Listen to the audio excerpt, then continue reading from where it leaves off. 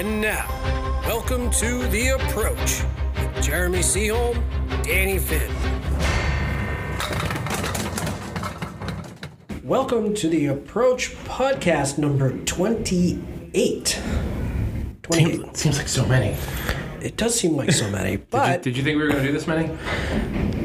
I honestly had no idea. Yeah. I didn't have a number in mind, but you know, right now we're in Miami. I don't know how you know all of these. I don't know if I should be impressed or disturbed at this point. Well, you notice on the last episode I left that one out because I forgot. Who's headlining this one? This was Rockin' Cena 1. So who's headlining our podcast? See, that was a good transition. That was good. We have Brian Fuller. I believe Fuller has a 700, right? Yeah, he probably does. Probably does. Okay. I wanted to make sure I got all the A's and the H in. All the A's and H's, you got to sound them all out to make sure it's good. I mean, what, high single of 224, I think? 224. That's insanity.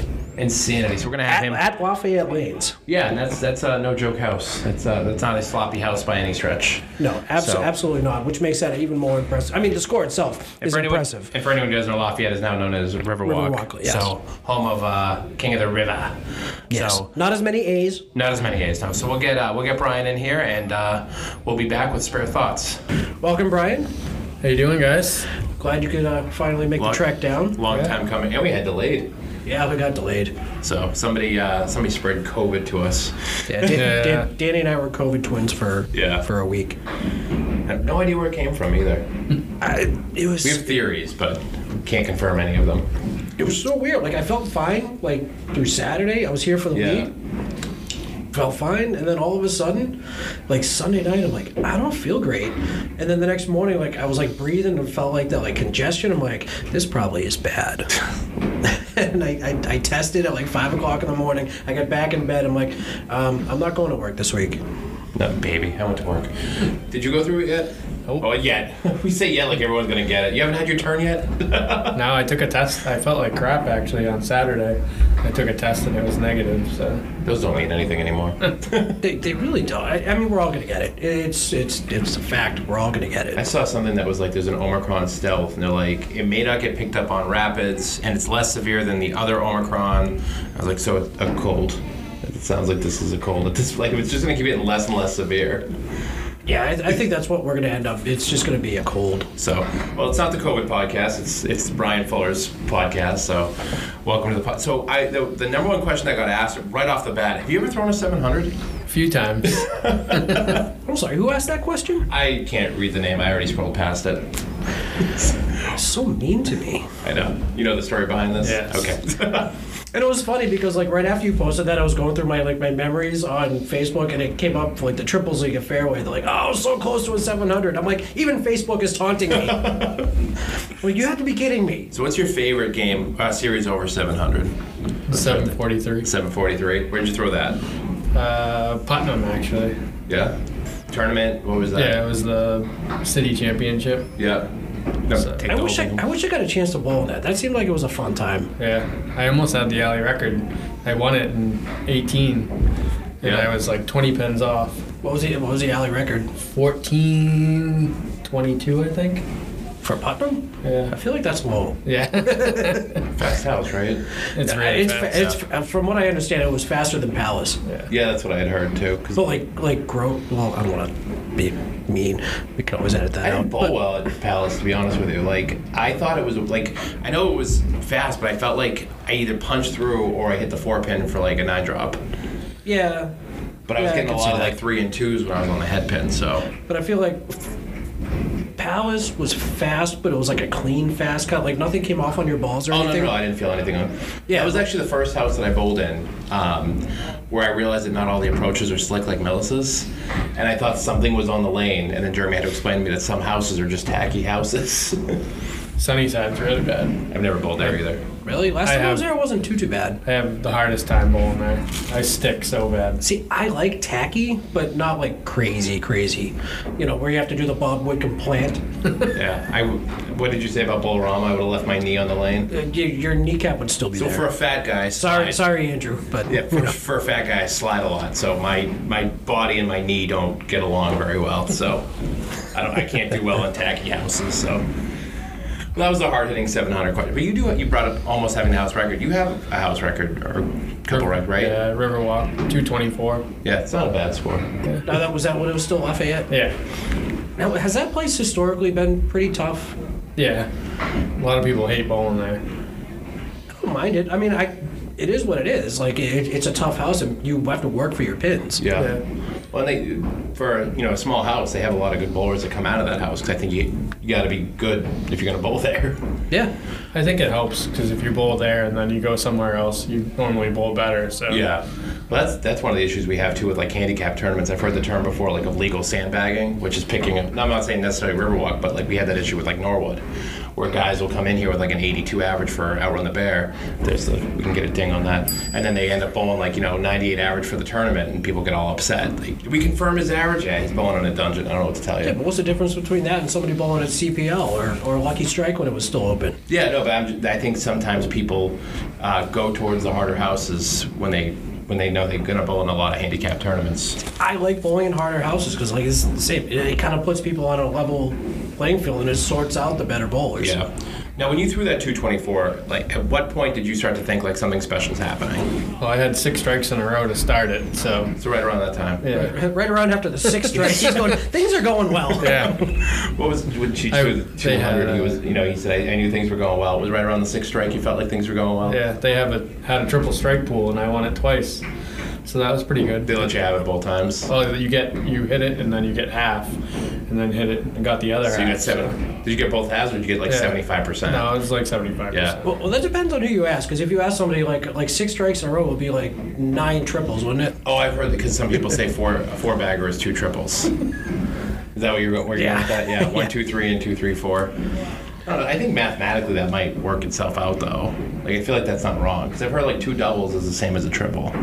Yeah, I guess so. Bobley listening. Bobley, is 2 doubles mathematically equate to a triple in a game? So what's the record for the most strikes thrown in a row? Is it 6? I think it's 6. Yeah, I think Sarge has 6 also. Yeah, and he has I believe 245. That's and then which one? Didn't you do it twice? Yeah. Ralph has 6 in a row too right now. Yeah, I think did he start with 6? Ralph? I'm not sure on that one. I don't think so. No, maybe we can get somebody in the comments to go through that. So so that was at Lafayette. So what was that? Was that at a tournament? Was that at It was actually a league. Tuesday night league, yeah. That's the only that's one of the things that's good now about, like, you were watching an ACST match before we went on the air. Like, I think we're kind of getting back to, like, more footage of things. Yeah. Like, even Bob Lee's filming his league every night, and then he ends up sending it to everybody online. And some people go back and watch it, and they see, like, what they're doing right or wrong. Do you think anything like that's... Because you bowl on TV, correct? Yeah. Do you think that that's good for the game, even though it may not be, Channel 50, that we're starting to see more... Yeah, I think it's great. I mean, I think more people should stream their leagues and stuff like that. Yeah. Because if you do something big, it'll be on... Yeah, it's archived. Yeah, I think it's really cool that we have that access, because I think there was that period between, everybody being able to go Facebook Live and when it came off the air. Now all of a sudden we're starting to see more and more content coming out. Sometimes it's me and it's not great, but sometimes you get decent content out there. Right. Now, what was your average after throwing a 224 in that league? Was it mid-year, early in the year? I don't remember, to be honest. What was Tommy also threw like a 5? Like a 504. Yeah, 504 the first week of the summer league. Now to go in with like a 160 average week 2 or something like that. Brendan was saying. Yeah, it's crazy. But I mean, you grew up at Lafayette. Yeah, I actually took my first steps in the bowling alley. Now, my grandmother I was actually. going to say, did she own it? Yeah, my grandmother owned it for over 40 years, actually. Wow. Yeah, that's crazy. And obviously your Uncle Jack. Yeah, he's in the Hall of Fame, which is pretty cool. Is that something you aspire to to get to at some point? Oh, as well? Yeah. Trying. Got a long way to go, but maybe Jeremy can carry you to a World's. One day. Maybe ever I have the bowl first. Well, you brought up, your first steps there, not to just keep running through these questions, but Kobe Carrot asked the question, did you feel extra pressure becoming a great bowler because your dad was such a great bowler as well? Not really. I think I kind of just grew up around it, so I was always something there. Similar where like my dad, my mom, my grandmother, actually, they all bowled in the pro league, and they were all on TV. So you just kind of adopted it as didn't feel like the pressure like you had to get involved in it? And I would bowl a lot, like with my grandmother owning it, like all summer long. I just pretty much bowl every day. So yeah. Now, you said you had bowled on TV. What were some of your biggest like TV moments? My first appearance, I actually came in first in the roll-off. I had 714 against Mike Morgan. That's 14 more than 700 German. Thank you, Dan. And my first appearance on TV was on the Comcast show, and I actually got to bowl against Mike Morgan, and he was one of my favorite bowlers growing up. So that was pretty cool. Now, did you get the funky button-down shirt with like the red, with the racing stripe on the sleeve or the checkered flag? I think that's one of the cool things too, is especially because you can bowl. I mean, look how old was Charlie Jutras when he was bowling on TV still? Still in the 60s. So you have to think, like, how often, unless you're playing against Tom Brady in sports, do you get to play against a guy like you grew up watching? I say Tom Brady because there's guys that were born while he was still in the league. Well, I look at in the 70s. I'm not 100% sure, but maybe. Look at Phil Clough. Exactly. Been bowling forever. I mean, he's on about 136. Yeah, I think he's still averaging that too, probably. I know. Well, at least in duckpin, anyway. Isn't that great? You ever bowled duckpin before? I've tried it, but I don't even remember what I got. I've only been once. I feel like he just took it up and then all of a sudden was like, non-member bowler of the year, like his first year trying it. So I heard candlepin bowlers seem to adopt to duckpin pretty quickly. Well, I mean, the ball's similar. It's just a little bit heavier. I mean, probably similar style, right? And you can lob. Yeah. I mean, that's perfect. I bowled duckpin once when we had it over the random location. And there was a button to clear the deadwood, and I asked the guy working, him, Mike Brodeur, he's not a bowler, but I asked him, do you clear the wood in duckpin? He goes, oh, it's the bowler's choice. So I kept clearing the deadwood, and I guess some pro duckpin bowler was 2 lanes over from me the second time I went, and he goes, what are you doing? I said, oh, you clear the wood, it's your choice. He goes, that's not a thing in duckpin. What are you, a candlepin bowler? I said, I was keeping the wood backwards. I was keeping the wood, and he kept telling me you can't play the wood. And I was like, no, you don't have to hit the button if you don't want to. And he was like, no, you have to hit that button to clear the wood every time. Here I am, like, ricocheting shots over. But he told me. And I realized he doesn't know what he's doing. He also let me bowl with my candlepin balls, too. Because I thought it'd be fun to just huck them down. Did they come back? I was just going to say. Sometimes. But the thing was, he told me I could just go back there and get them if I wanted to. I don't think he really cared. I was about to say, is that him just being like, I don't want to get them? Yeah, I don't think he cared. He goes, if they don't come back, you got to go get them. I said, okay. But it should have come back. I mean, it's not like the ball's small enough that it'll go. It's not the other way around. It's not like you're throwing a 10-pin ball down a candlepin alley. Shatter the centerboard. We should try one day. Okay. You don't work here anymore. You I was about to say, I can leave. Jeremy throws one ball. Bye. Obviously you grew up bowling in kids' leagues. Yeah, I bowled Saturday mornings at Lafayette, and then bowled a lot in Portsmouth too when I was younger. I was about to say, did you bowl like all the youth tournaments and stuff like that? Not a lot, but I did do quite a few. See, that's I was told later on. It's like, oh yeah, we have the state tournament. I kind of wish I knew about this years ago. I would have tried harder. You didn't get good till you were older, right? No, I didn't. It literally wasn't until I started working at Fairway when I was bowling every day on my lunch break for an hour. And it took me about a year, and I got to where I could be competitive. But yeah, no. So bowling in the kids league, at what age did you start thinking this could be something that I could be really, really good at? Probably 10. 10? Yeah, I felt like I was decent. I did not. I'm hoping to figure it out by the time I'm 38, 39. I was happy to break 80 at 10.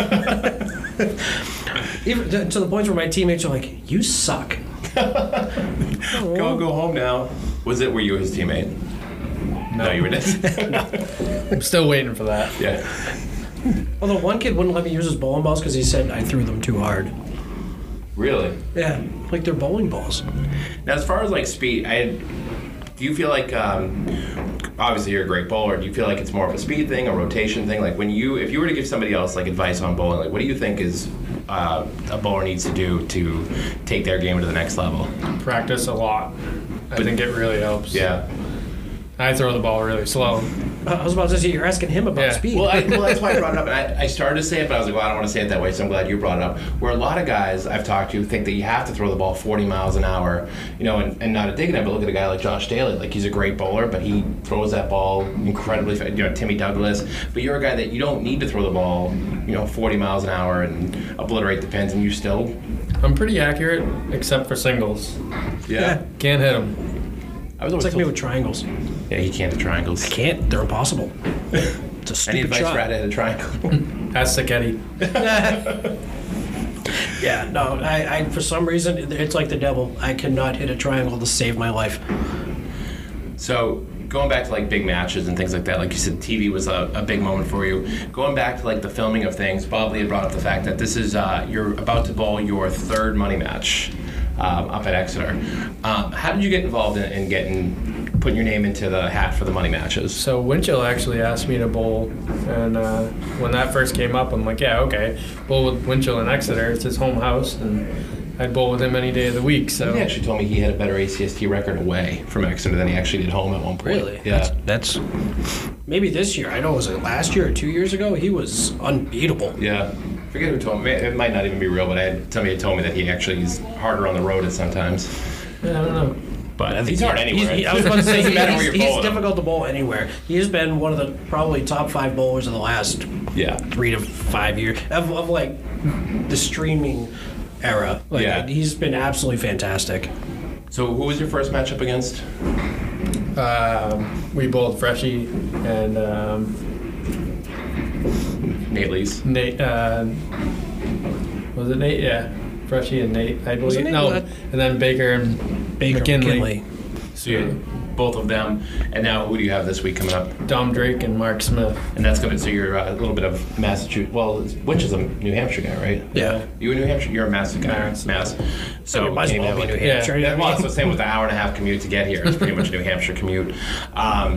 Do you think that you have some type of advantage that this is being your third match? You have a little bit of a shorter commute. Winchell's got the home alley advantage. No, I mean, I think I used to bowl in leagues at Exeter too, Yeah. so I kind of feel like that's one of my homes too. Yeah. In a way. And it's a fantastic house. Yeah. Yeah, it's a great house. You know, And Rob does a great job with that. Rob does an amazing job. It reminds me the most of Lafayette out of all Yeah. the lanes. I think it's like the closest thing to it. Small. So, yeah. Now, did you ever bowl at the Pro League when it was up there, the Sunday once a month? I used to sub. Yeah. I'm You ever just- thought about joining something like that? Yeah. My wife would probably kill me Oh. though if I bowled in any more leagues. So. How many leagues are you bowling in now? Tuesdays and Fridays right now. Are they both at Academy or? No, well, I'm on the Pro League on Fridays, so Oh, that's right. So it's all over the place. yeah. So as far as that money match goes, now it's getting. You say it got delayed because of a couple of inches of snow. Hopefully, hopefully we actually get the snow.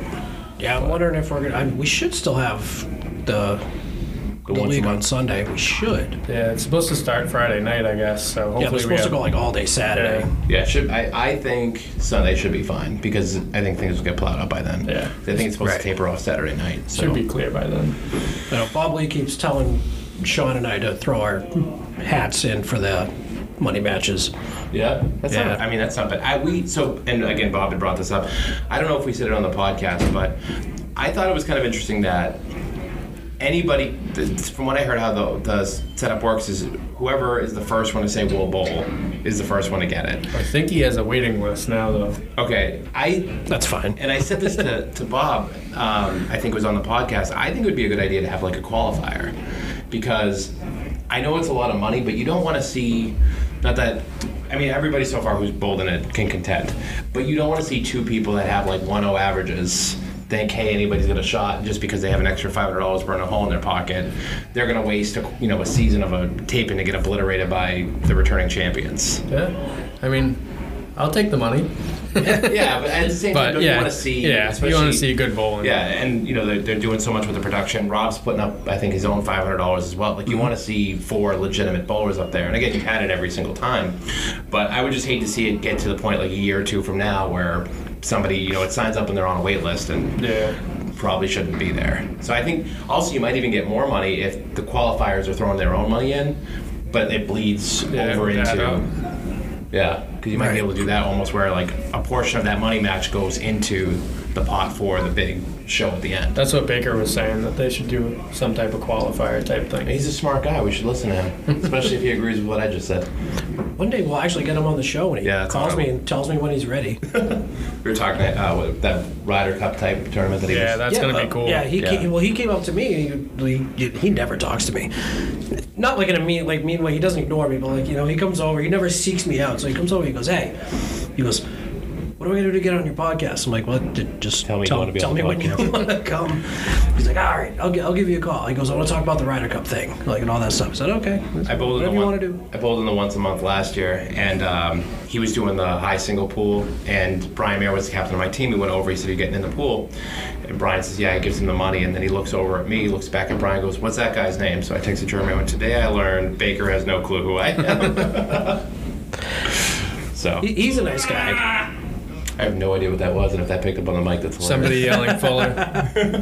So how is it? Is it Fulla or is it Fulla? That's what it is. So how many H's is it? I want to make sure he spelled it right. I don't know, 3 or 4, I think. Okay, so he's close. I think he's close. So when we're going to the your delivery, how did you come up with that type of delivery where you didn't feel like you had to smoke the ball on every? To be honest with you, I have no clue. My grandmother and my mom kind of taught me how to bowl, so. But yeah, my grandmother and my mom pretty much sat me up on the lane, and Yeah. then once I could start walking, obviously, my grandmother always told me just to reach for the pin I want to hit, so I kind of Good just advice. did that. And I Yeah. know some people look at the pins and the dots and everything like that, and I look at the pins and reach for the pin I want to hit. Yeah. We've had it's funny how many different styles we've heard. Like I always looked at the pin, and then like I was talking to Steve Reno, he told me, you know, try to be a spot bowler, and then literally the first time I tried to be a spot bowler, well, I tried it once, so it's not like but I threw it right in the gutter. I have no idea how to do it. I can't look at the pins. I am so off balance. I can't look at something that's like 60 feet away. I need to like look at something within 10 feet. So I can understand that for your first ball. I don't understand how you can maybe that's why you can't hit a triangle, because I don't understand how you can decide where the ball's going to go over when you're not aiming for the pin. I literally, honestly, I have like, if you've like played any like bowling games or something like that, like I look at my arrow and I have like an invisible line in my head as to like where I'm like throwing the ball, and sometimes we just get guests just willy-nilly walking into the room. Shoe walk. What's going on? You have to say it. No, we did. What's up, my team? Come on. Or you can time after your interview. They can't hear me. We're getting so we're gonna find out if Fuller is going to sub on the league. Somebody's trying to recruit me. Yeah, Stu's out, so if you feel like bowling when you're done, let me know. Think about it. It'll be awesome, like old times. You gonna bowl? Maybe. So we might have a Fuller sighting on the lanes today at 7:30. So just like old times, so I take it used to bowl a shoe. Yeah, he bowled at Academy on Tuesdays. Gotcha. Did you bowl on a team together? No. That was a great segue. I love that he couldn't have waited till 7:30. He had to come in and ask you now, as if you weren't a veteran. Like the way this is set up, we're in the small party room at Ryan's and Millis. It's not like there's a door outside. Like he can't not see you on your way out. No, this isn't like the Nesson Studios where you can there's like a piece we of can't. glass where you can see like what's going on, and you know you have like people like waving, going like this. Yeah, well, there's people with fan signs for Fuller right now outside, so with 4 H's and everything. It was probably him yelling outside. That's it. Oh, he's here. Ah! So, jumping back in. So you're bowling in the Pro Series. What's your team now with the Friday Night Pro League? I bowl with Mark Ritchie bowls leadoff, Rio, McGinty, Walsh, and myself.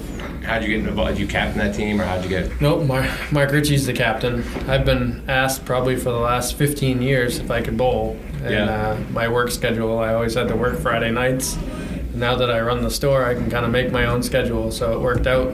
That didn't work out for you when you ran the bowling. Yeah, it didn't work like that.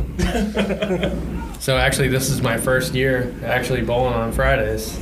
Yeah, I'm hoping next season to finally jump in the Friday Pro League. Well, we keep trying to put a team out of here. We're like an extra half a mile away. No, I heard that they opened it up. There was just not an opening. Oh, really? According to Fournier said that if a team drops, I guess we're on the wait list. Oh, okay. So there's a possibility we have a team out of Millis, and you can make that hour and a half commute Yeah. every Friday. Every Friday that you're away at Millis. Well, Union Street, I think, is pretty far away too, isn't it? I haven't bowled there but before. They used to let a team out of Norwood. Norwood's pretty far, although it might be closer to Boston. Like I don't know. I don't know it what definitely is. I don't know what the actual like parameters are supposed to be. Yeah, I don't like. That's what I had heard that we. But I even said we could probably, because we have a lot of like Southern bowlers that would like to do it. They just don't want to have their home house be an hour away. I think we could probably get close to filling 2 teams if they ever want to add. Yeah, probably. I mean, you need an even number, right? You don't want a dummy team for your pro league. So, all right. So one of the questions Scally asked, and I'm curious who the leadoff bowler is, but what's it like being carried by your leadoff bowler on Tuesdays? He's had like 2 good weeks. But no, in all seriousness, he's been bowling pretty well this year. But yeah, it's we've been doing pretty well as a team. Was he the last pick in the Exeter?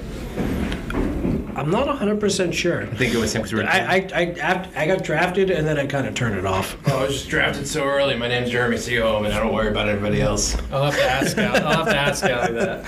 You may be right. Is he Mr. Irrelevant? Actually, you know what? No, I didn't turn it off because I was pulling for you. Thank you. Somebody had to be. And then you. So I think one of the biggest things for the game as a whole has to be Candlepin Chat. I mean, we've talked about the Voy Forum and the Caleri Forum, and You remember the Voy Forum? Yep. Yeah. When that went off, and then I was like, well, we got to do something for the game, and people have to be able to like talk about it and stuff. So it was actually 2014. I created the Candlepin Chat. yeah, and that's. So you actually created it. Yeah. There's a lot of people on. So it's your fault. There's a lot of open house bowlers and everything else that I'll tell them, like, you have to get on Facebook. I don't do Facebook. If you do it for no other reason, get on Candlepin Chat. Because that's where, they want to sign up for tournaments. I get a lot of house bowlers. I don't know if you get this, Jeremy. Sign me up for a tournament. You sign yourself up for a tournament. Everything's on Candlepin Chat now. You can, still people don't do it. So how did that kind of take off and get the traction that it got? Well, after there was no forum or anything like that, so I just thought to myself, I'm like, we need something so people can talk about bowling and stuff like that. There's a lot of drama on it. But, Never. I will say it's not as bad as it has been. Had to delete a few posts, but Because I mean, I know Frank DeLuca and I have talked in the past, like saying like Candlepin Chat has been like the best thing for the game, but also at some times it feels like it can be like a bad spot, just because things that don't need to be put up there keep getting put up there. Well, it's tough too, because you have a lot of people that they'll have interest in things maybe that they feel coincides with the game. Like I think we've seen people running like Super Bowl squares because they're trying to sell some extra stuff or whatever. At what point do you, and we don't have to get through specifics and pick on people, but at what point do you have to step in and say, I got to take this down? Like, do you look at the comments? Do people send you messages? both actually. Yeah. Mostly people sending me messages and Super Bowl squares I get and stuff like that, because it's bowlers trying to help like bowlers. Yeah. Well, it's one thing. I think it's one course. thing if like I've seen it before, where it's like 50% goes to like a world's team. I think that has like a place. But sometimes you see those don't really bother me that much. But sometimes I think it can get you start to see people almost taking it as just another page that they can put their swag out on and whatever else. So running that, do you have to like constantly moderate it and see? I do, but a lot of people, if there's something bad, someone will report it. Yeah. So. We had, so even like in the ACST page, we had the situation and where CPL you have to show a vaccine card to be able to bowl there. And I wrote right on the post, I said... To be fair, that's not a choice by CPL. Yeah. Right, and so that, and I figured we'd get into that on like Spare Thoughts or something like that, but that was, and I wanted to post it because somebody messaged me, I'm not going to say who, but they were saying, that they were, they still wanted to bowl CPL, they wanted to know what ACST bowler complained, and I was trying to explain that, as you just said, Jeremy, it's not, first of all, nobody in the AC is asking for vaccine cards as far as I'm aware of. That's not Chucky or CPL that made that rule. That was East Boston falls under the city of Boston. Right. They're just following whatever ordinances exactly that they passed down. I guarantee you, Chucky's never going to ask you for a vaccine card. I guess they are, though. He will absolutely ask you for a vaccine card. This is a podcast that's going out. Shut up, Jeremy. This is what editing is for. He's 100% following the guidelines of the city of Boston and will have a great business moving forward as he follows all of the rules.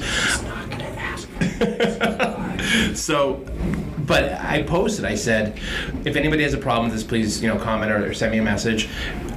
And I mean this as far as scheduling your matches, not with the rule, because this isn't a place for political. 3 comments in, I had to delete a comment and turn commenting off and say, okay, you guys know the rule. You guys can discuss the politics. And I have a lot of political beliefs. You can just ask Shu. But No.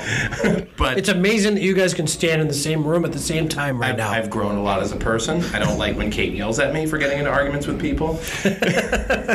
But with all that being said, I just didn't feel like it was a place for it. And you kind of feel like you have to step in and do that sometimes with Candle and Chat. Yeah. Because I feel like you see it all the time. But people, I mean, everyone has their beliefs, and you post something, and then the first comment you get is, whatever. But Usually if it gets to be like a few comments in and then people just keep going and it ends up being 158 comments. So it's tough. threads inside threads. You ready to ban somebody from a page? You don't have to say names. I have actually, because actually somebody got in there. I actually added a few people to the admins, and it was like people posting porno pictures and stuff like that. But like personally, as far as Candlepin Chat goes, like I know what you were saying about the pro and the con. I don't think Candlepin is where it is today without Candlepin Chat. Oh, I don't think so either. I mean, obviously, that's where Freshie puts his Pro Series signups. Yeah. The good outweighs the bad. I think the biggest problem with Candlepin Chat is I don't post enough on it and I don't do enough polls.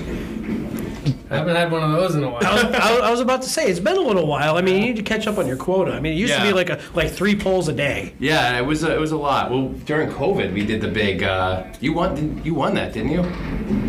The bracket that we did during COVID. Oh, I don't know. The virtual Yeah, tournament. I think you won that. I don't remember. You don't put that on your trophy case. Won the virtual. All I know is that Dickie O was on my team. He was on my virtual team. He was on your virtual team. How far did you go with that one? God, I don't remember the format. Like, how did it work? It was just a vote, and then I think we got. I want to say we were top 10 anyway. Yeah, I think you guys went pretty far, but then I know that even that had controversy because I guess somebody was pulling like non-bowlers to vote for them or something like that, as if there was like money at the end of it. Like it was just legit. Like Because I feel like Dickie O, like Bob Moran, I had a good team. I forget who we lost to. it was. I think it was a fun idea. It Of course. I'm not gonna lie. It got really time-consuming to do. I had bracket pages up. Weren't you still working? Like, Yeah, I never got laid off. Just from here. Thanks, Jeremy. Jerk. I didn't do it. So, but that's something you look to continue keeping up with and everything else, or? Yeah, definitely. I think it helps with tournaments and stuff like that. Everybody can post. Yeah, again, I don't think the things take off the way they do. I think I've told, like I said earlier, when we started talking about Candlepin Chat, I try to tell plenty of like even open bowlers who are on Facebook. That's where you need to go because you'll see we have a league on Monday nights. That's softball league that was looking for something to do in the off season. Yeah, I saw Kevin Clinton signed up for Matt Nichols. Rockin' to the Oldies. Rolling to the Oldies. Kate came up with that name. Did she? Yeah. Yeah. Did you see my comment? We're going to have to dress up like Richard Simmons. Yeah. If you're in trouble, you'll know why. We're going to be like doing like high steps to like Neil Sedaka. So, but yeah, like I said, it's just good to see. There's so many things with the game, and like I said, and I think it all kind of culminates there. There's other pages, of course, like there's a Pro Series page. Our Run the Bear has its own page. Bowling Nerd Network is another one that actually, the story behind Bowling Nerd Network. No. So, because you don't listen to our podcast, so I do. we talked about it on Bob Lee's podcast where the old owner here, PJ, used to call all the bowlers bowling nerds, but he always said it. Term of endearment. Yeah, because he used to call himself a music nerd because he's in a band and plays drums and everything else. And he used to joke that you're gonna post something. He used to call Candlepin Chat the Bowling Nerd Network. And so I created a Facebook page, Bowling Nerd Network, and that was where we were gonna post like all the tournament results and everything else. And I just didn't have the time to run it. And it was already on Candlepin Chat. So then flash forward like 5-6 years, and Bob Lee was talking about he wanted to create a Facebook page where he could just have all these stats. Yeah, that'd be a good idea. Well, do I have the thing for you? Exactly. So I basically gave him the keys to it and said, "Knock yourself out." So, but it's great to see like there's just so many things, and I think that's where a lot of ideas get inspired. And then you have, and we use it a lot too. The Lexi posts the Candlepin calendar on that, so we can see what tournaments are out there. So we're not doubling up on days if we can avoid it. So, I mean, I think there's a lot of good that comes from that. I do. I agree. You won a Worlds title. What was that like? It was awesome. We went up against Lucky Strike, and if you had told me that we were going to win, I probably would have told you were crazy on paper. So, but we pulled it off, and we almost won by, it was pretty close to 100 pins, I think. Yeah. So, Do you remember everybody on that team? Because I think Corey missed one, so we want to see if you get everybody. on the World's team? Yeah, I do. Who did he forget? I don't know, he said it right after the podcast. He said it. It might have been Gregory. Ganj, Gregory, Norcross. Well, we keep this up. Corey. We might actually end up having the entire team like on our One by one, podcast. we'll get him on. Although I don't know if Mark Gregory would do it. I don't know. I'm sure we can get some interesting stories. I want Cookie. Yeah. I gotta one of these days. I gotta text Cookie and be like, hey, we're gonna be at Exeter. Like, just come up with me one week and be like, we need to talk for like an hour, because he would have some. Oh, yeah. Cookie will have some stories. Would you say that was your biggest bowling accomplishment, was Worlds? Yeah, I think so. I mean, the Easter Classic was pretty cool, too. Yeah. I can't. You've never done that, right? I haven't. I can't imagine 20 strings. I can't. Yeah. Individually, I feel like Easter and like World Singles is probably like the two. So I saw someone commented and said if there was anything on my bucket list, and definitely the World Singles is on that, because I've been to the finals twice and lost. So Who did you end up losing to? Mark Carrier and Matt Huff. I mean, they're no slouches. Yeah. Carrier, 2-time winner? Yeah. Yeah. That's such a grind to get through all that stuff. Like, I can't imagine. Like, to go through 20 strings and then just be the last one on top. Do you remember how much you won it by? Or I think it was 50 or 60. that's the only thing about when you have a lot of strings. I can see where you don't have these like neck and neck matches necessarily as much. Maybe when the Pro Series or the Pro Series had 140 guys on the tour, a lot were closer. But I mean, I'm thinking about spare time. I know I've told this story before on the podcast. Jeremy messaged me and said I'm in second place. Like I said, who's in first? Through 9 strings. He said Surratt. I said, how close are you? And he said, well, if he goes home now and I throw a 114, I'll beat him. So, but what were some of like the big takeaways from that Worlds team? Like, again, like at what round did you start to think like, oh, we really got a shot here? Not that you didn't go in thinking you had a shot, but I think that year we got the bye too. So Yeah, I think you did. You were on the other side from us. yeah. So I mean, we had a good team. yeah. And that was your team academy at academy too, Yeah. correct? Yeah, it was at home, so that was Helps. nice. Home field Yeah, advantage. always helps. Ted must have been pretty happy. Yeah, he was. I mean, and how was it having guys like Mark Gregory and It was Cookie on- nice. on I the think team? having Cookie, like, he was there for like every ball I and was about shots. to say, I've heard he's basically like the ultimate team guy. He's awesome. Like, anytime you had a shot, just look back and he'd tell you, and he was right behind you all the way. So. And that's why when Ganj asked me, I immediately, I'm like, yeah. I said, let me talk to my current team, because I wanted to bowl with Cookie. Yeah. And that was like the main selling point. Yeah, hopefully he comes back, but That was I don't know how that's going to go. 4 years ago. Oh, 3 years ago. Anyway. Now, Jeremy, how many years have you been on that team and not bowled? I think I was technically asked in 2020. So like right before COVID hit is when I was asked. Yeah. And I had the whole week, like everything was planned.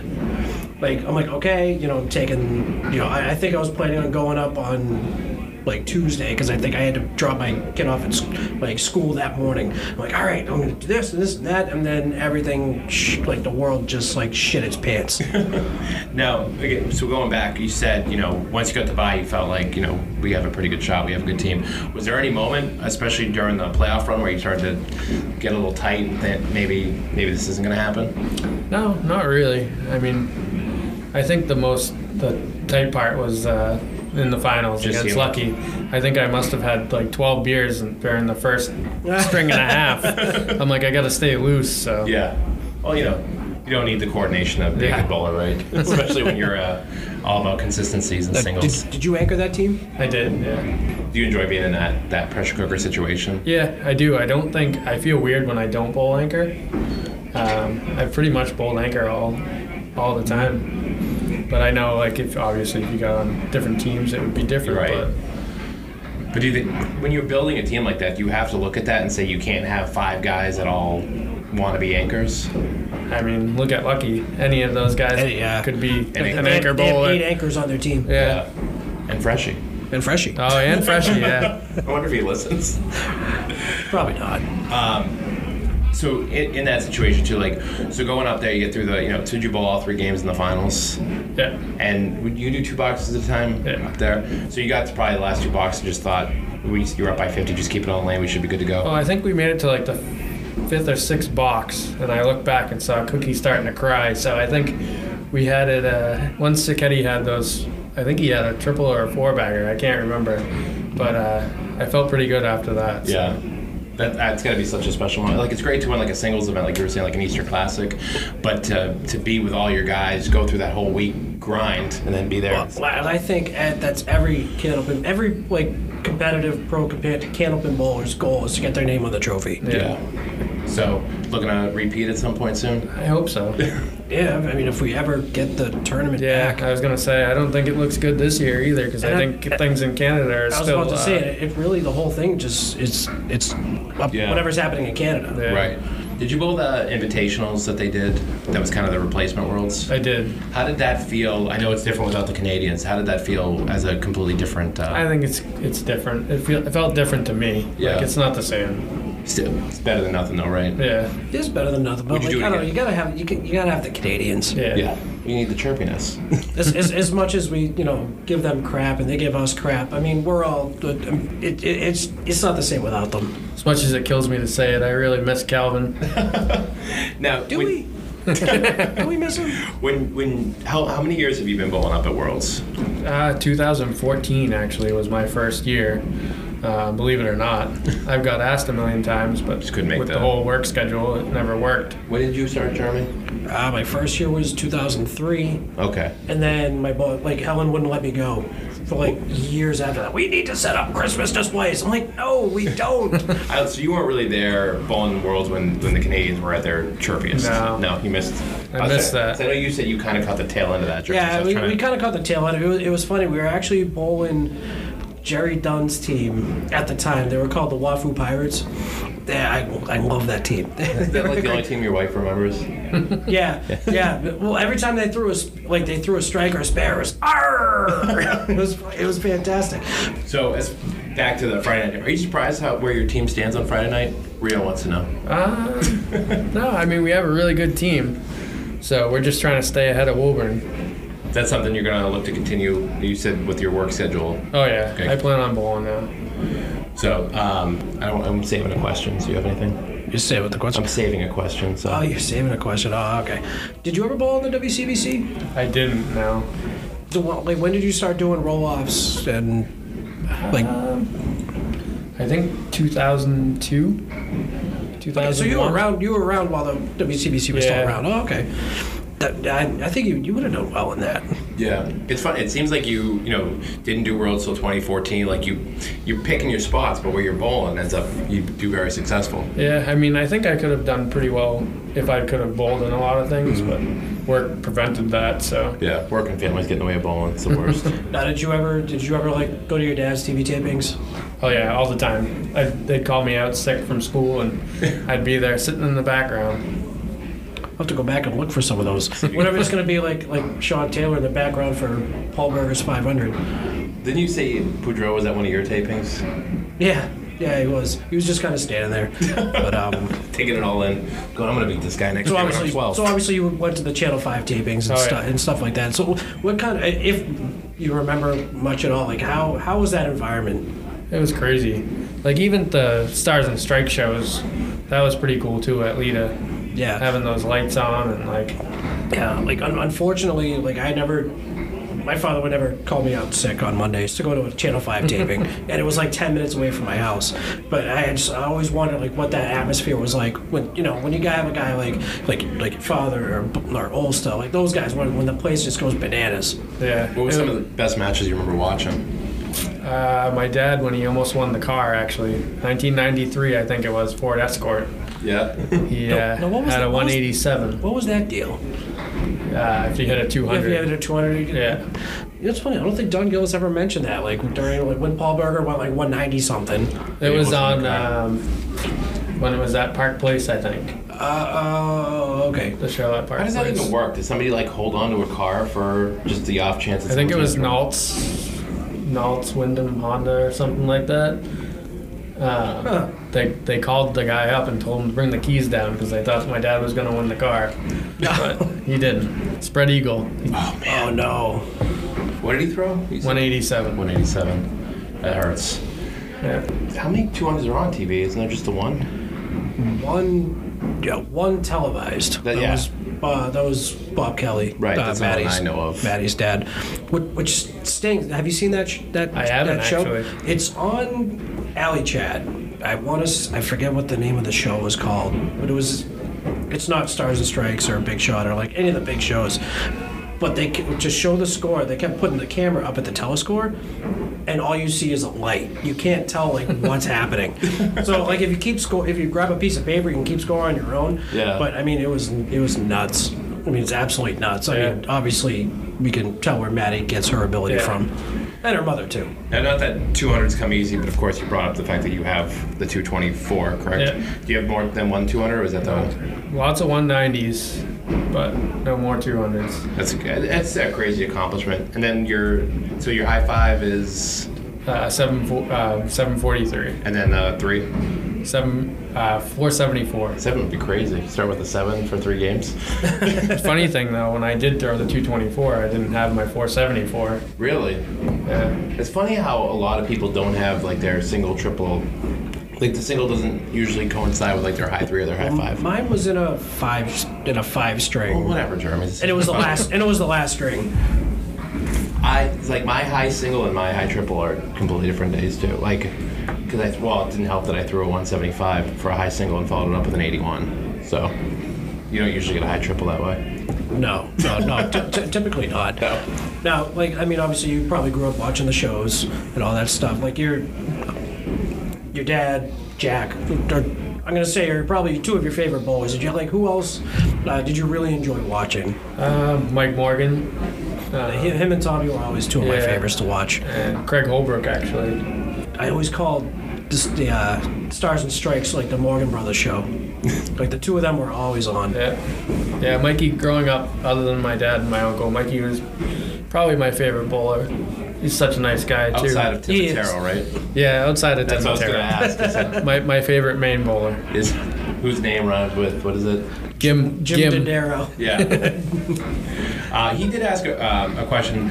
Do you feel like there's a way that you could teach somebody to anchor? No. It's I just don't a think- mentality, or? Yeah, I don't think you can teach anybody. You gotta have that really short-term memory. And so the follow-up that he asked too to that is, what do you think makes you a solid anchor bowler?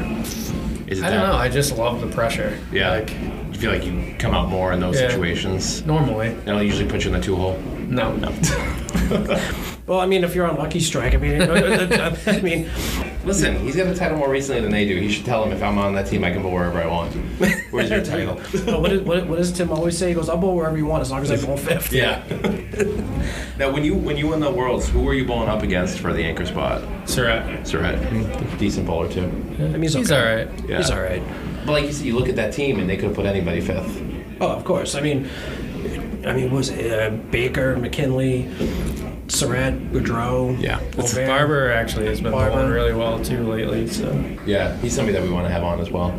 Yeah, no. When I talked to him Sunday, he would. Jeremy talks to all these people, and I don't get to talk to these people. Yeah, it was great. Sunday was fantastic. Without giving spoilers away. Yeah, so Jeremy, who won the Candlepins for Cancer taping? I guarantee you, it was a bowler. They scored more pins than the second place guy, I forget what the seeding was. Who was the top seed?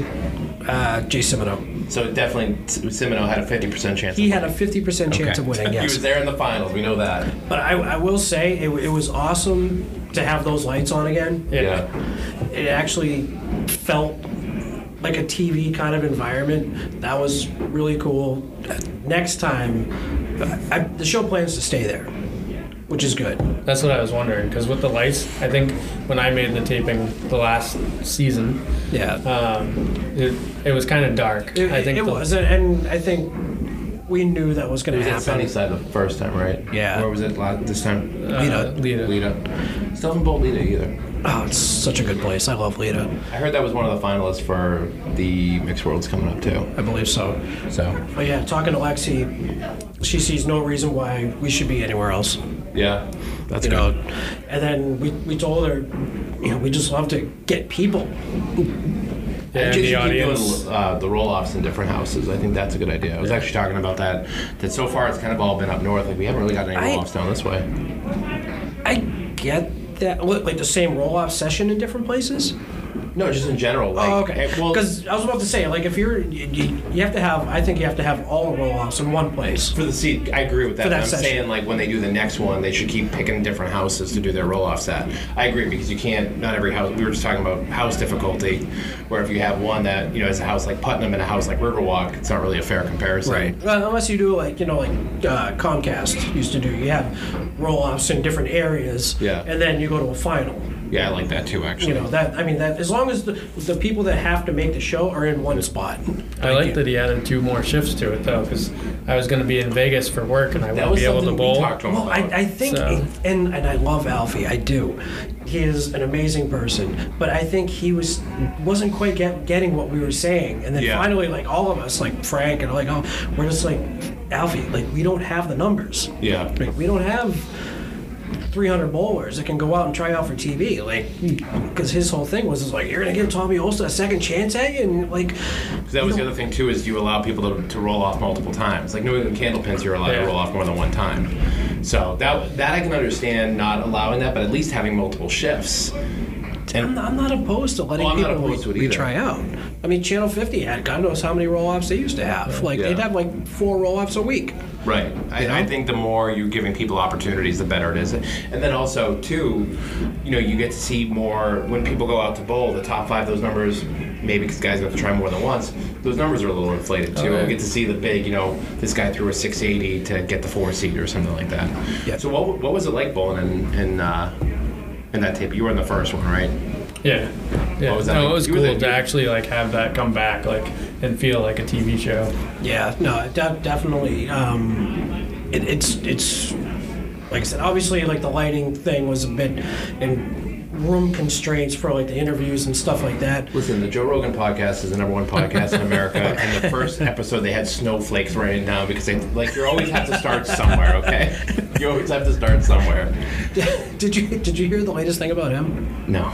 So apparently Neil Young is going to take I saw all of his that. music off of Spotify if Joe Rogan's podcast stays on Spotify. I'm glad that we're afraid of the Fear Factor guy. It's just- not that's as far as I'll go politically on this, but so you got a World's title, you got an Easter Classic title, and you said your big bucket list thing is the Singles. singles. Now, if you could pick one thing though, would you want to win a Worlds again or a singles? If you can only take one away. I mean, definitely getting your name on the team trophy is the biggest thing that I think everybody tries to accomplish. Yeah. So that'd probably be. I'd like to win Easter again too. Yeah, we were talking. I was actually talking to Matt Nichols about this too, where you look at it was Tom. We had Tommy on the podcast, and he said that when he was bowling, the Americans were always about the individual stats, and it was if I wanted to prove I was a better bowler than you, it wasn't me and my 4 friends can beat you and your 4 friends, but the Canadians were always more team oriented. Yeah, I don't think they have a lot of single things really up don't. there. No, I don't think But so. I've noticed more and more we're getting, and even some of the younger guys that are creating these tournaments really are pushing more for these team events. It seems like team events are starting to take more of a precedence, and even like team events seem to fill out more now. I think it has a lot to do with, as a bowling community, we're a lot closer Yeah. than we were 20 years ago. Yeah. So I think people just enjoy bowling with each other. I understand that. I guess for me, like I always kind of think like the Channel 5, the idea that there's one guy at the top of the mountain. So that's where I could see like the singles, like you said, in Easter Classic. But it seems like the right answer that you have to give nowadays is the team event, because that's the big tournament that we have now. But Yeah. I feel like we need to go back a little bit to that individual. That's my opinion, because I think you're on the lane by yourself really, as much as when you win an Easter Classic, you were better than somebody for 200 boxes. You didn't have somebody throwing a 4-bagger to get you in a good position. Not that you couldn't have come back from any situation, but I think it's different when you had 4 other guys picking you up versus you did it on the lane by yourself. I say that as a terrible bowler, but like it's not like I'm beating people away with a stick. You're not as bad as you think you are. I know, but it's tough. I'm talking to these people that, like, you know, I forget who we had in the podcast, and somebody was like, you know, when you're at this pro level, Jeremy, you know, Dan. Anyway, I was You've heard of these occurrences. You've heard of good bowling, correct? Yeah, I've seen it once in a while. I've seen it on TV. So, any other big takeaways from the game that you think we can take it to the next level, the next step? I think the Alfie's thing that he's doing is pretty good, trying to get stuff back, and I think it's working out pretty well so far. Yeah. How many bowlers did he have try out for that? The last taping? Yeah. It was 50 plus. Do you know what I know you said no spoilers, we're not going to get into... Money stayed the same as the last taping. Yeah. He wants to keep that the same for now. It's basically, so what, without him explaining better than what I can explain, he's waiting to figure out what next year, like what percentages he's going to be taking from either the tables or the slot machines and stuff like that. It's just the amount of money that he's going to be getting. Right. Now, you going to roll off in that again? Oh yeah. How does that work? You can't be back to back? So I had to wait. Yeah, so he can't do this one. He'll have to wait till he can go to, was it Exeter? I can go to Exeter. Yeah, I had to wait. And is that, that's for the 5 people that make the show? Yeah. Okay. So if you roll off and you come in 6, you can try out again the next time? Okay. Right, exactly. And then I think he paid 15 spots last time. Like 15 spots, 15 got $100. It was crazy to see some of those numbers, and then that last shift just blew a lot of people away. I mean, look, we almost had a female on the show. Yeah, Sonia Rossi, right? That's Sonia Johnson. Yeah. Both good she went 649. Yeah. Like after day 1, she was the 5 seed, but like looking at those scores, I'm like, I want that to hold, but I don't think it's gonna. Yeah. Well, it was a similar. Remember New England Candlepin? ML missed it by like 2 pins. Yeah. Was she the 18 seed at us? Yeah, she threw like 350 something. Yeah. And I think Jeremy was a 17, and he even said he's like, if somebody has to bow out, I might not be able to make it because we want to see ML on the show. Yeah, no, I guarantee you, if it came down to if I was the 16 seed, she was the 17 seed, I'd find something else to do. Right, I remember. And I know she'd probably be pissed, but I'm sorry, but... Because we haven't had a female on the show since it came. I think Fico's had it. I think Fico's had it. Yeah, but I don't think... Did Lynn ever make the show then? I think she did, but not here. I think here it's all... Yeah, I couldn't remember if she made it on... I believe she did, so... Fico's. Did you ever try out for that when it was at Fico's? I think I did once, but I didn't make it. Ow, the cut was like 340. Thought you were good. Yeah, hopefully we can get that started up again. Yeah, actually, people are starting to ask, would you come down and do that? Oh, yeah. Yeah. Have you done it here? I don't think so. You I did, yeah. You did. Yeah, I think you just missed it. But the plan is to make it a 5-string qualifier. Yeah, I remember you and Myrick were talking about that. Up the price a little bit. I feel like people won't have a problem paying $40 for a 5-string qualifier. Not at all. Not if they're going to pay $80 to do Alfie's thing. Granted, they're bowling for a little bit more money. Right. But I think it's good. The more content we get, and Franklin TV does a great job with it. When Palace did it with Fitchburg, like they put great shows out, and I think what they're doing over at Candlepins for Cancer with Alfie Johnson. I mean, one of their commentaries is a little garbage, but whatever. Yeah, well. But I love you, Jeremy. But I feel like we're content-wise for this game. I think we're in one of the best positions that we've been in a long time. I've been part of the bowling community, I would say, for 9 years, and I feel more optimistic now than ever before. Do you feel like it's kind of, for somebody who you've been bowling for a while? Are you obviously it's not the Channel 5 days, but are you starting to see an upswell come back? I think so. Yeah, I think people are just even with the whole COVID thing, everybody was like, I want to get back to bowling, and I think a lot more people have come back, actually. I just love seeing, Freshie posting, we might be adding a 3rd shift to the Pro Series. It's great to see, tournaments getting wait lists and things like that. It's fun to see things starting to fill out. You're starting to see, we were talking about it with our tournament here, where it's you get the same people over and over again, but you always get 10 people that either have never done it before or you've never even heard of before. Right. And, one of the examples we were just giving, I was talking to Nichols again about it, is a guy like Chris McDonough. Never met that guy before. He's doing ACST. He's already averaging 108, 109. He's talking about... He came in here during the summer, a couple of years ago, something like that. And he was just throwing. He had already signed up for Out on the Bear, I think. Yeah. And then like I'm watching him like, wow. I'm like, He placed you- in the scratch out on the bear. He came I'm in like, the top 8. where? I'm like, do you bowl somewhere? Like, I've never seen you before. And he's like, I signed up for Hour on the Bear. I thought I'd try the place. He averaged like 117 for like whatever like practice he That's did. awesome. I'm like, Jesus Christ. And then I know he bowled a couple Pro Series, I think. Yeah, we went like 640 something. We announced him as he had it through his high 5 up Yeah. at Bolorama during That's one of awesome. the pro events. So it's really cool. We're starting to see Nichols. Him and I were going back and forth a little bit, but he was talking about trying to get more tournaments in his area. I was saying, you want to be careful of watering down the pool because there's only so much water, and the more pools you have, it becomes more shallow. Yeah, and you don't want the quality to go down. But his argument is he thinks there's a lot of guys in these houses that don't get the exposure and they're not willing to make the trip. But then if they start to do some more tournaments and realize, oh, I can hang, now they're more likely to start making those trips. Exactly. No, So- I agree. But it's good to see, like, the ACST went from 32 guys now up to 64 guys. We're talking about Pro Series events. Alfie's tournament went from, 19 guys to 50. I know the shifts help. Well, I mean, I feel like also the last roll off was in a weird, a tough Oh, yeah. time frame. Yeah, I think... There was a golf tournament, and then a bunch of other things. Yeah, I think that was the other thing too. As much as we love Alfie, I think he was very stuck on an era that unfortunately is no longer there anymore, and thought if you just put the money out, it'll come, and that's not always the case. Normally you do, but Yeah. I mean, he, like I said, the timing wasn't perfect. Yeah, but everything is going to be learning curve and everything else, and it's taking the next step. What do you think? What do you think's next for the game? I don't know. I'd like to see it get back on TV, but I don't know if it will ever happen. So I've seen people post online, if you think this game's going back on TV, you're an idiot, and da-da-da-da.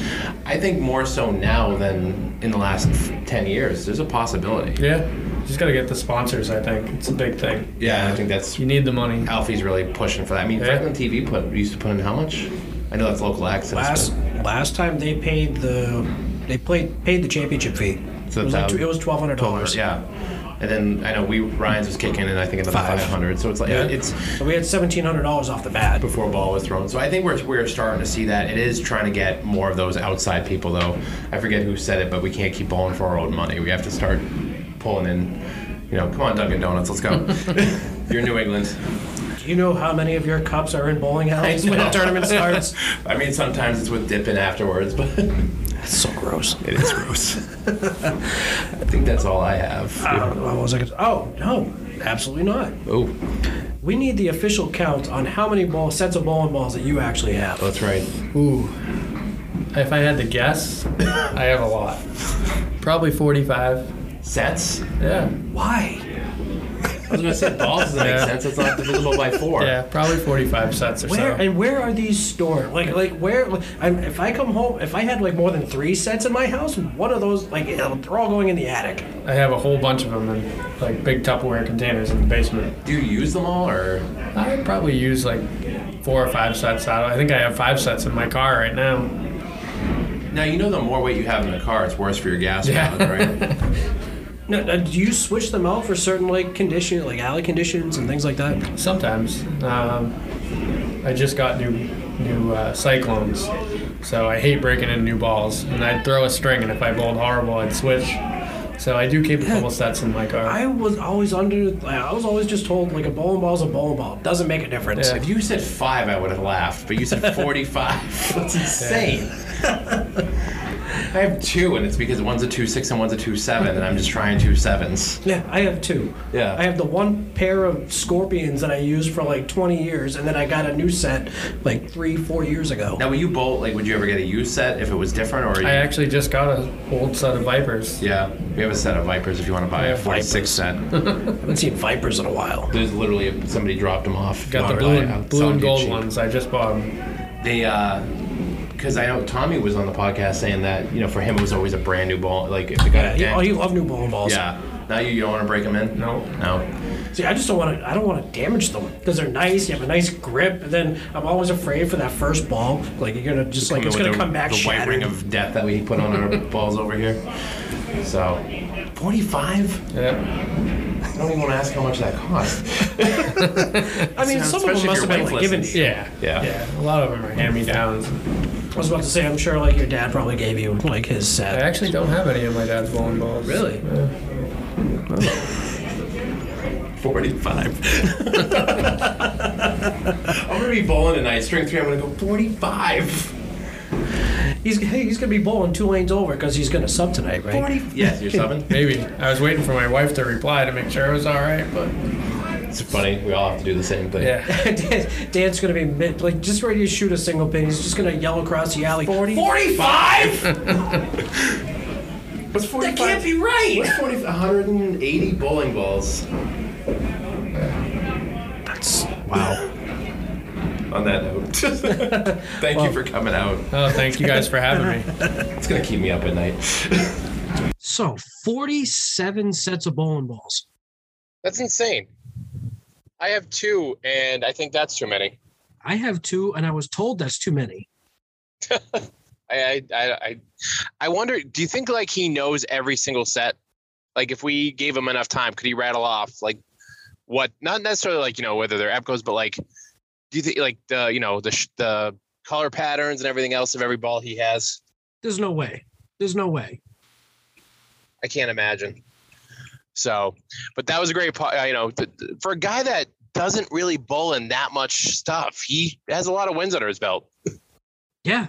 No, I mean, to win an Easter Classic alone, and he's got a World's title, and like he said, one day he'd like to check off that World Singles title. He's come close. What do you say, second twice or something like that? Yeah, I mean that's hard to do, and I mean it's a really hard ladder to make. I also love that right after the podcast, he subbed for, I think he subbed for Stu Bergman and rips off a 601, without even really planning a bowl. Yeah, no, that was. And I'm sure he wasn't thrilled with the 601 either. Yeah, he's so like laid back, happy go lucky. I think he was fine. So that's definitely one of those. Maybe Fuller, bowl on 3 more things and get 3 more titles, and then we'll get you back on. He's just gonna go 3 for 3. He doesn't bowl and stuff unless he wins, apparently. Apparently. So we had a couple of big things that happened. I don't know if we really even talked about this. We've been off for about 3 weeks between crazy work schedules, COVID battles. It's been an uphill battle to get everything back on track. Yeah. I mean, we have, as far as I know, she's still a reigning queen of the river. Yeah. Caitlin Britton, I believe, is her 3rd week in a row. Speaking of the hill tournaments, I sent you the blurb on it, and if you don't mind reading it, because I am driving in this ice storm. Anthony Caron taking home King of the Hill at Masons. How many times is that for him since its inception? So that's his 34th King of the Hill. That's decent amount. Going back to when it started at the Hub Lanes in Lunenburg back in 1991. So holy crap. That's awesome. So good for Anthony. He's going to be the reigning champion. I know they started posting some stuff about that upcoming pretty soon. So check that out on Candlepin Chat. Got a couple of not house highs, but high individual standings. We have Don Holmes through a 572. He actually took over for Daryl Goodwin on Mike Nardone and Rob Linehan's team at Ryan's and on our Wednesday Night League. High 572 for him. Yeah, that's awesome.